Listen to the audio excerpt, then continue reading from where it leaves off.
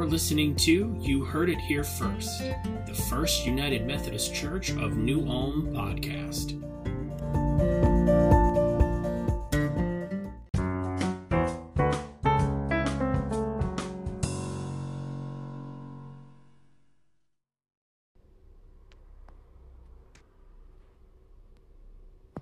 Many years ago, when I was at a clergy gathering, I heard for the first time the story of Father Maximilian Kolbe, the Polish Catholic priest who lived and died during World War II. His story is one of struggle, but also of love. Kolbe had a strong religious yearning from early on in his life, and during his childhood received a vision from the Virgin Mary asking him to accept the life of a martyr, which he did. After leaving home at the age of 13 to enroll in a Franciscan seminary in Austria-Hungary, he went on to earn a doctoral degree in theology and philosophy, and he was ordained a priest in 1919, serving as a missionary in Japan, and eventually returning to Poland in 1936, where he resided in a monastery where many Polish refugees and Jews sought sanctuary. He was arrested in 1941 after publishing a newspaper article that strongly criticized the Nazi Party. And after a brief internment in a Polish prison, he was transferred to Auschwitz, where even in the face of beatings and terrible conditions, he continued to serve as a priest to the other inmates. Finally, in July of 1941, after 3 men appeared to have escaped from the camp, Father Kolbe willingly took the place of a man who was condemned to be executed. It was the only time that someone ever volunteered to take the place of anyone else in the history of Auschwitz. And this is where we pick up our scripture text from Luke chapter 6, verses 17 through 26, otherwise known as the Sermon on the Plain, which closely parallels the more widely known Sermon on the Mount from Matthew chapter 5. Now, this section of Luke chapter 6 comes on the heels of Luke's previous chapters that focused on Christology, that is, who Jesus was, as well as the announcement of the work of the Messiah in Luke chapter 4, verses 14 through 44, and then a series of controversy and call stories that introduce the disciples, as well as various responses to Jesus in Luke chapter 5, verse 1 through Luke chapter 6, verse 16. And so this scene itself from Luke 6 reports Jesus' teachings on the nature and demands of discipleship. This is Luke's take on the Beatitudes, as they're referred to in Matthew's Gospel. But we also see in verse 17 through 19 a transitionary setting of the scene, as it were, as we see Jesus coming down from the mountain where he prayed, coming to a level place with a great crowd of his disciples from all over the ancient world, had come not only to hear him teach, but to be healed of their diseases and cured from their unclean spirits. And it's interesting to note here how Luke makes a distinction to those who have come to see Jesus, with a great crowd of his disciples, implying that there were more than the 12 disciples present there, but also that there were a great multitude of people from all Judea, Jerusalem, and the coast of Tyre and Sidon.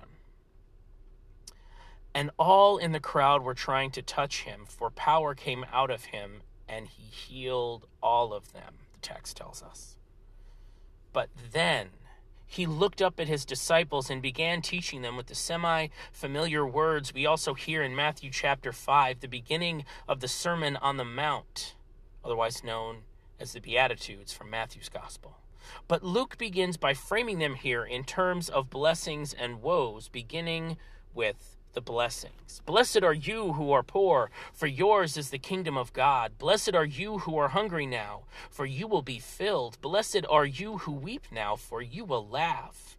Blessed are you when people hate you and when they exclude you, revile you, and defame you on account of the Son of Man. Rejoice in that day and leap for joy, for surely your reward is great in heaven. For that is what their ancestors did to the prophets. And this entire list you see, which is descriptive of people who are experiencing a lack of something in their lives. Those who are poor or hungry or weeping or experiencing hatred, exclusion, revulsion, or defamation. Describing people going without, either food or access to resources, or who have perhaps experienced some kind of loss in their lives and thus are weeping and the like. But Luke is saying that those who have or who are experiencing this in their lives are blessed, which can be translated as happy or favored by God. And there's, again, a sense of reversal happening here, because not only is the call to discipleship to rejoice in the midst of these difficult things, but also that God's favor will be upon the person experiencing them, which feels a bit backwards, doesn't it? Because success in secular life is often equivocated with wealth. People like Jeff Bezos or Bill Gates or even the late Steve Jobs, who were or currently are wealthy, are seen as successful in the eyes of the world. And even in a similar vein in religious life, those who serve large congregations or who have written many books or who have drawn great followings of people for their preaching or teaching are seen as successful. And conversely, to be poor or hungry or in need speaks to the opposite, to someone who's a failure, who hasn't worked hard enough or done enough to be successful. And Jesus here is trying to say that people like that are happy or found favor with God. That doesn't make much sense, unless we take into account the fact that success is a relative thing, and that poverty is often a product of circumstance, not life choice. And further, that most stereotypes around poverty have more to do with failures of support and the systems that were designed to aid those in need breaking down than it does of individual choices or a failure to do the right thing when faced with those things in one's life. Even so, Luke's gospel time and again makes this clear. The good news of the kingdom of God belongs with the have-nots, the poor, the downtrodden, etc., and bad news for the wealthy, the haves.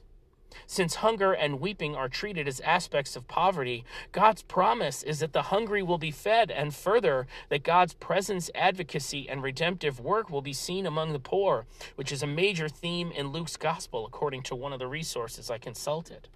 Time and again, we see evidence of Luke warning of the dangers of wealth, and there are echoes here in Jesus' teaching in the Sermon on the Plain to the Magnificat that we encountered this past Advent season. Now, one of the resources I consulted described it this way. He, meaning Jesus, started by preaching about the fullness that feels empty, and also the richness that feels like poverty, the laughter that feels like weeping, and the power and prestige that ultimately feel weak and inadequate. We are not readily encouraged to favor meekness and hunger and poverty. In fact, quite the opposite. We are hardwired to look out for self. But Jesus' mission to be a light, not just to the privileged inner circle, but to the whole world, requires that we embrace his mission and prioritize the other, those outside the circle of privilege. Because again, the Christian life is one lived in community. It's not enough for us to have enough individually and not help the one in our midst in need. Our well-being is tied to the well-being of others. We are all connected through Christ, but also through our shared humanity. But unfortunately, Jesus doesn't stop with the blessed are the have-nots, because in the rest of the passage, Jesus proclaims woes to those who have. Woe to you who are rich, who are full now, who are laughing now, etc. Now, I recall the story of Father Don Giuseppe Berardelli, the Italian Catholic priest who was 72 and served on the Count of Casnigo in northern Italy, who caught COVID at the beginning of this pandemic back in 2020, which we still find ourselves in. But when he was taken to the hospital and given a ventilator, he voluntarily gave his up for a younger patient so that another person's life could be saved. Now, all this happened in the midst of Italy's case numbers skyrocketing and the Italian healthcare system struggling to keep up with the need for care before we had vaccines. Father Berardelli died between March 15th and 16th, but he did so knowing that he saved the life of another patient. Father Berardelli was rich because he had access to a ventilator and voluntarily became poor and gave it up for the sake of his neighbor. This is Christ-like love. This is the gospel. This is the call to discipleship. May it always be so. Amen. Thank you for listening to You Heard It Here First, the First United Methodist Church of New Ulm podcast. Feel free to check out our website, firstumcnewulm.org, and our Facebook page, facebook.com/firstumcnewulm. Hope you have a blessed day.